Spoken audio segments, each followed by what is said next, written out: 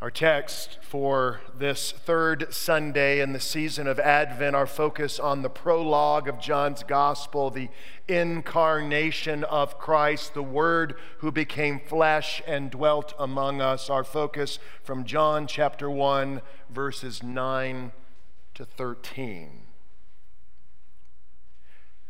As I said a couple of weeks ago when I preached, the Gospels of Matthew and Luke provide for us all of those wonderful and beloved details of Christmas, all the facts of Christmas. Matthew, in his Gospel, he's the one who tells us all about the journey of the wise men and their seeking of the Christ child sometime after his birth.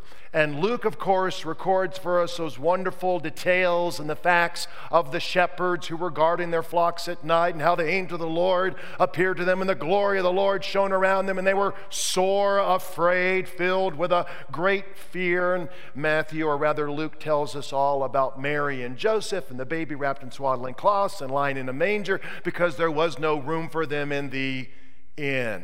And we'll get to all those details of Christmas again this Christmas Eve and Christmas Day. John doesn't give us any of that, doesn't mention any of the details of Christmas, the facts of Christmas. Rather, John is pulling back the veil and is focusing on the deeper meaning of Christmas. And that's what we see here in our text for today, verses 9 to 13. We again see the meaning of Christmas. And here we even see something of the power of Christmas, of that first advent of Christ into the world, the power that Christmas has to uplift us, the power that it has to help us in our times of doubting or our times where our faith feels rather weak or our mistrusting of God at times, our struggle at times to believe. Christmas has the power to transform. Two things actually that we see here, two things that John is showing us in these verses. First of all, John is showing us the real reason, the deeper reason why at times we might struggle to believe. And then secondly, he's showing us how and why Christmas is the solution to that struggle. First of all, the deeper reason, the real reason why we might at times struggle to believe, and the real reason why some people don't believe at all. And secondly, how Christmas itself is the solution to that struggle. So first of all, what is John showing us here about the real reason, the deeper reason why at times you and I, even though we might be Christians here in the room, might struggle in our belief, and the real reason why some people fail and find it difficult to believe at all. What's the real reason? Well, again, John writes, verse 9, the true light, this is how he's describing Christ, the true light, which gives light to everyone, was coming into the world. He was in the world, and the world was made through him, yet the world did not know him. John here is saying the world did not know Christ, the true light, did not know him. It means they did not welcome him. They did not want him. They did not, therefore, believe in him. Now, again, the question is why? Why this barrier to knowing him or believing or trusting in him? And I would submit to you that the barrier and the real reason, it is not simply an intellectual problem. It's not simply a matter that there isn't enough evidence or enough proofs of Christ. I think sometimes we might think, even in times of our own weakness of faith, or if you're here today or you're watching here and joining us through our video stream here this morning, sometimes we think, whether we're Christians or we're not Christians, wherever we might be in our belief, that if only I had more data, if there was more proof, absolute proof, then I wouldn't doubt at all, and I wouldn't be afraid ever again, and I could just believe these things. Boy, wouldn't that have been great to have been there during the time of Christ himself? But remember, all of the crowds of people who followed Christ for the 3 years of his public ministry. Crowds, thousands upon thousands of people who were there when he fed 5,000 people miraculously, or when he healed the blind man, or gave healing to the deaf, the lame that could walk, even raised dead people from the grave back to life again. There were thousands of people who were the eyewitnesses of these wonderful miracles of Christ. And you would say, oh, if I was there, I would have such a strong and amazing faith. Or some of you who maybe are not Christians, or you are skeptics, you might say, then I would believe. And yet there were thousands of people who did not believe, even then, despite all of that evidence. And even the disciples themselves struggled to believe. You know, there is a really interesting aside at the very, very end of Matthew's gospel, Matthew chapter 28. This is after the death of Christ, after the resurrection of Christ. It's after Jesus, after his resurrection. Luke tells us that he was with his disciples for a period of how long? 40 days, giving them, quote, many convincing proofs that he was alive. For 40 days, can you imagine? 40 days with the resurrected Christ, and for each of those 40 days, he's giving you a convincing proof that he is real and he was alive. Despite all of that, listen to what it says here. Jesus has told his disciples to meet him in Galilee on the mountain. He's about to ascend back into heaven, and it says, now the 11 disciples went to Galilee, to the mountain to which Jesus had directed them. And when they saw him, they worshiped him, but, it says, some doubted. Can you imagine? 3 years with Jesus, they saw him walking on water. They saw him calm a raging storm. They saw him raise people from the dead. They saw him die, and then they were with him alive again for 40 days. Thomas, put your hand in my nails, marks in my hand. Put your hand in the wound in my side. 40 days, giving them many convincing proofs. Some doubted. I submit to you, it is not merely an intellectual problem or an intellectual barrier. It's not just about having more data or proof or evidence. There's something else going on within the hearts of humanity, within our own hearts. Going back to John's gospel, again, verse 9, he describes Jesus as, quote, the true light. The true light. Back up in verse 5 of the prologue of the first chapter of John's gospel, he says that the light shines in the darkness, and the darkness has not overcome it. So there is the light of the world, that is Jesus Christ, God in human flesh, but in the world there is what? There is darkness. The light shines in the darkness, but the darkness is there. Now, what is this darkness? Well, this darkness is the darkness which hangs over the entire world. This darkness is an innate hostility towards God, a mistrusting of God, and it is a darkness that's not simply sort of in the world, but this darkness is in the world because this darkness is within us.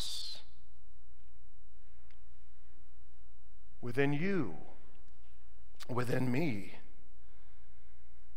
The darkness is in the world because the darkness is within the hearts and the souls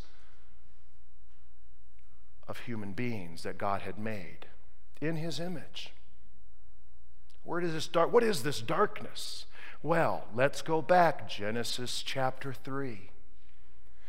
The description of humanity's rebellion against God when this darkness came into the world, into our hearts. Genesis chapter 3, verse 1. Now the serpent was more crafty than any other beast of the field that the Lord God had made.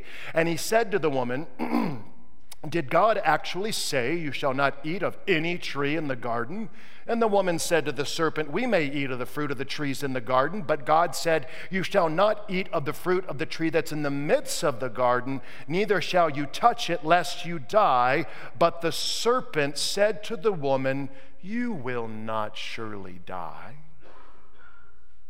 For God knows that when you eat of it, your eyes will be opened, and you will be like God, knowing good and evil. Now, what is Satan, your enemy, God's enemy, saying through the form of the serpent? He's saying this: God, no, you're not going to die. You think you can trust God?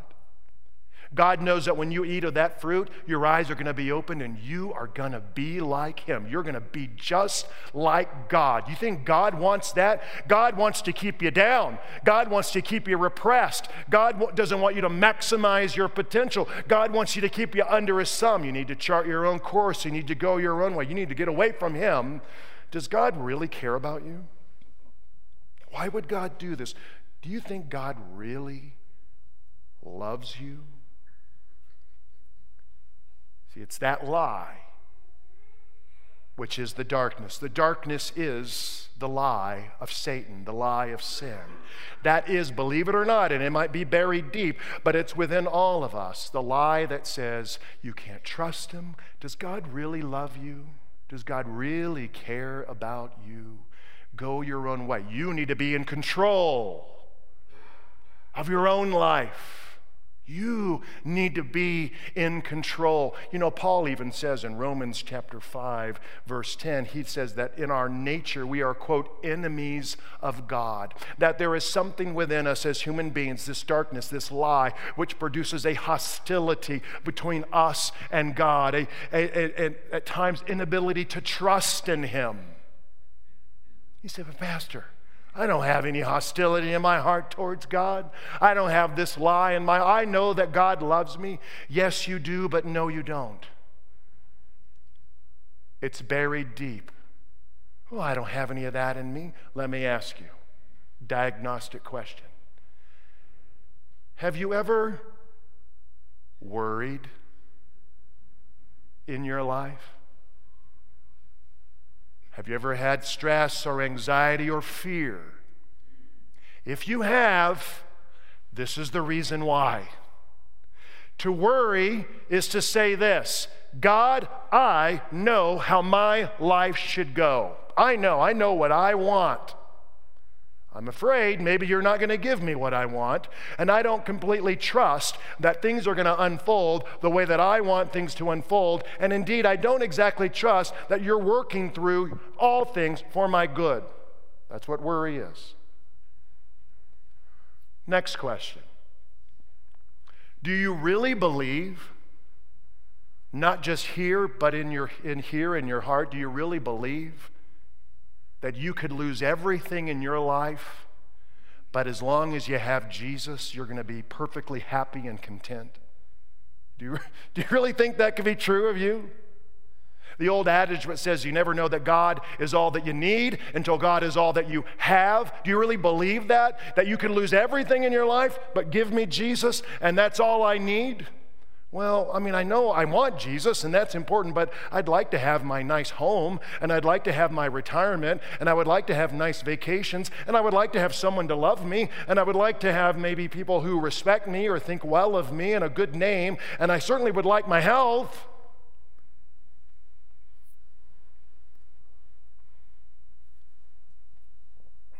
There is a lie buried deep. There is a darkness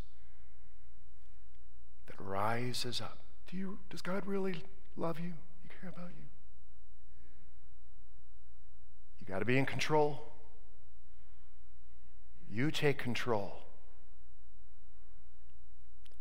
And we think of this as almost like a non-religious thing to do, right? We want to be in control. Our sinful nature, the darkness, the lie within us causes us to push God away, to rebel against God, and to turn away from Him. That's the non-religious way that this unfolds itself. But there's also a very, very religious way in which we try to stay in control as well. There's actually a very religious way in which that darkness within us bubbles up to the surface. Look at what it says in verse 11. He, that is Christ, the light of the world, He came to His own, and His own people did not receive Him. course, that's the Jewish people. This is speaking of perhaps the most religious people in the history of the world, and the religious leaders, and the Pharisees, and the Sadducees, and the chief priests, and the scribes, and all of these wonderful, absolutely devoted religious men of the day who absolutely rejected Christ and, in fact, worked with the Roman government to have him crucified. There was a non-religious way in which we try to stay in control, and it's turning away from God. But there is a religious way where we try to stay in control, and that mistrust and that darkness raises up. The non-religious way is about running away from God, but the religious way is trying to manipulate God. I would submit to you that the reason why humanity created the religions of the world, apart from the truth in Christ, is that religion is a way of human beings trying to be in control, trying to get what they want out of God, and trying to manipulate God. It's a business transaction. Quid pro quo. This for that. God, I scratch your back, you scratch my back. If I obey these commands, then God should bless me. If I pray these certain prayers, then I'll get these blessings. If I do these religious things. Do you remember the story? Those of you who grew up in the church in Sunday school, do you remember Sunday school you learned about the golden calf and Moses and Aaron? So this is Exodus chapter 32. And Moses and Aaron, God has used them to lead God's people out of slavery in Egypt, the parting of the Red Sea, into the Sinai wilderness. So they're at Mount Sinai. Moses has gone to the top of the mountain to get the 10 Commandments and all of the holy law of God, but he's been up there for a while. And it says this, Exodus 32, verse 1. When the people saw that Moses delayed to come down from the mountain, in other words, they're getting nervous. Can we trust? I know this Yahweh, Lord God, got us out of Egypt, but can we really believe him? See, there's that darkness, there's that lie rearing up. When Moses delayed, okay, what's going on up there? It says, when Moses delayed to come down from the mountain, the people gathered themselves together to Aaron, Moses' brother, and said to him, make us gods who shall go before us.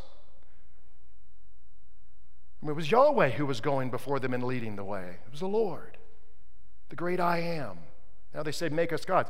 So they take rings, they take jewelry, all the gold that they have, they put it in a pile, they melt it down, and they put it into a cask, and they form, it says, a golden calf. But who is this golden calf? And what God, what deity is this golden calf? Have you wondered that? Well, it says, they said, this is your God, O Israel, who brought you up out of the land of Egypt. Wait a second, I thought that was Yahweh, the Lord, who brought them out of Egypt. Now it's the golden calf. And it says, when Aaron saw this, he built an altar before it, and Aaron made a proclamation and said, tomorrow shall be a feast to the Lord. Capital L, capital O, capital O, capital D, which means Yahweh. A feast to Yahweh before the golden calf. The golden calf was their attempt to take the great I am and bring him literally down to earth so that they could control, so that they could manipulate, so that they could scratch the golden calf. Yahweh's back, he could scratch their back. It was not about relationship, of course. It was about the fear, the mistrust, the darkness, the lie of sin in their hearts, and wanting to be in control.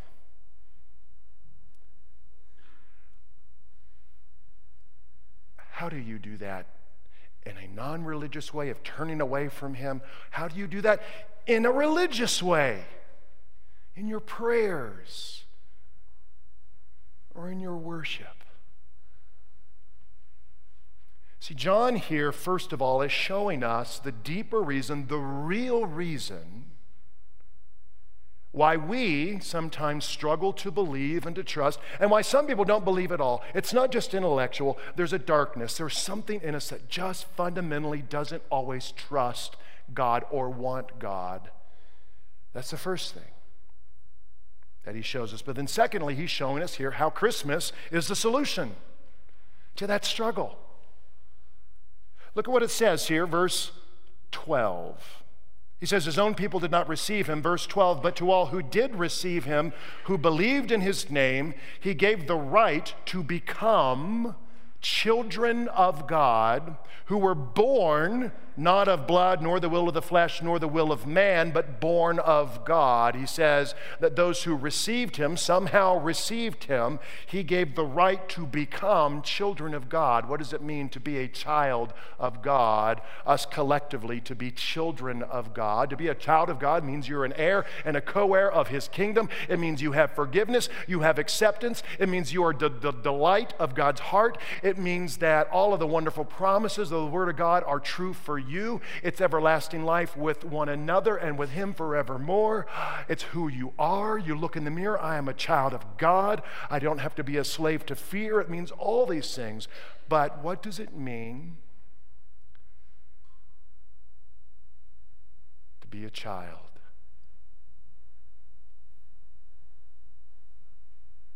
To be a child is to be radically,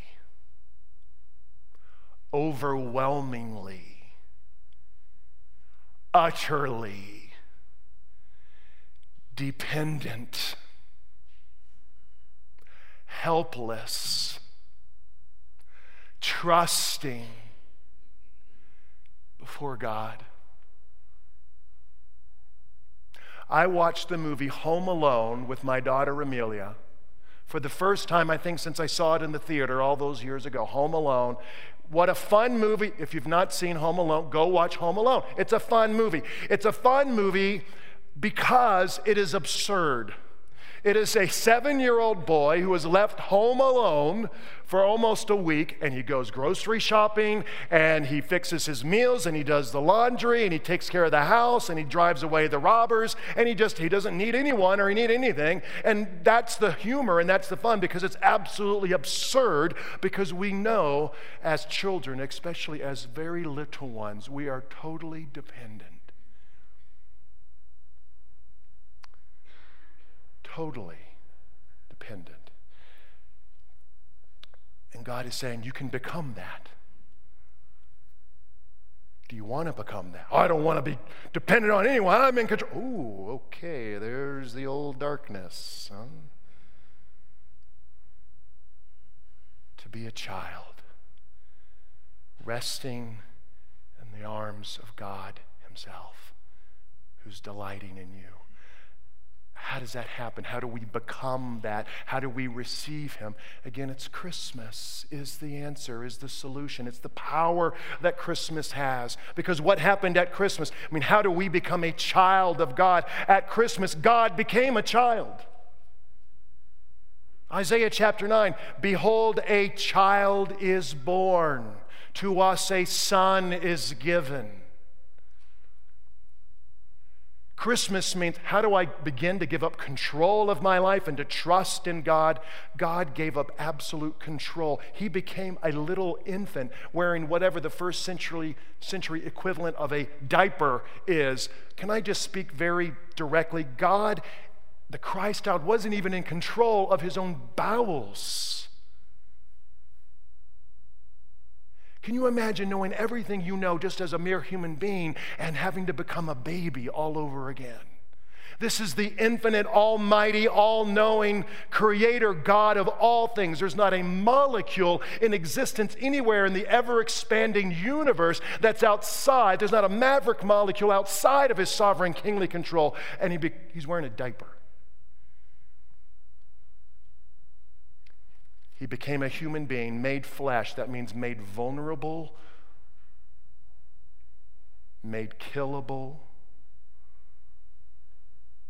so that you can become vulnerable before him. And he went from the wood of the manger to the wood of the cross, from the swaddling cloths to the iron nails for you. He said, he handed himself over to the darkness. Can you hand yourself over to him to trust? Whether you are an atheist here today or known Jesus all of your life. And we close with this. Again, Amelia, when she was 1.5, 2 years old, just kind of toddling around, just beginning to walk. We were in our bedroom up in our house, in our bedroom. And I was sitting on the floor, and Amelia was kind of a couple of feet away from me, and I kind of looked away for a little bit. And the next thing I looked, she had a metal key in her little toddler hands, and she was just about to insert the key into the electrical outlet. I mean, it was right there, and all I can do is I have to kind of throw my body over, and I say, "No, Amelia," and smack her on her little hand to knock the key out of her hand. And when I did that, she looked at me with these eyes, huge eyes, the tears starting to form, and she was so hurt and afraid, and it was a delayed, 1, 1,000, 2, 1,000, 3, here it comes. And it was a cry that was so sad and scared and hurt, and all she knew in that moment was that her daddy had hurt her. She didn't understand about electricity and wiring and how metal is a conductor of electricity and what might happen to her if she did that. She couldn't have conceived of that at all. All she knew was that her daddy had hurt her. And of course, I was not hurting her. I was saving her.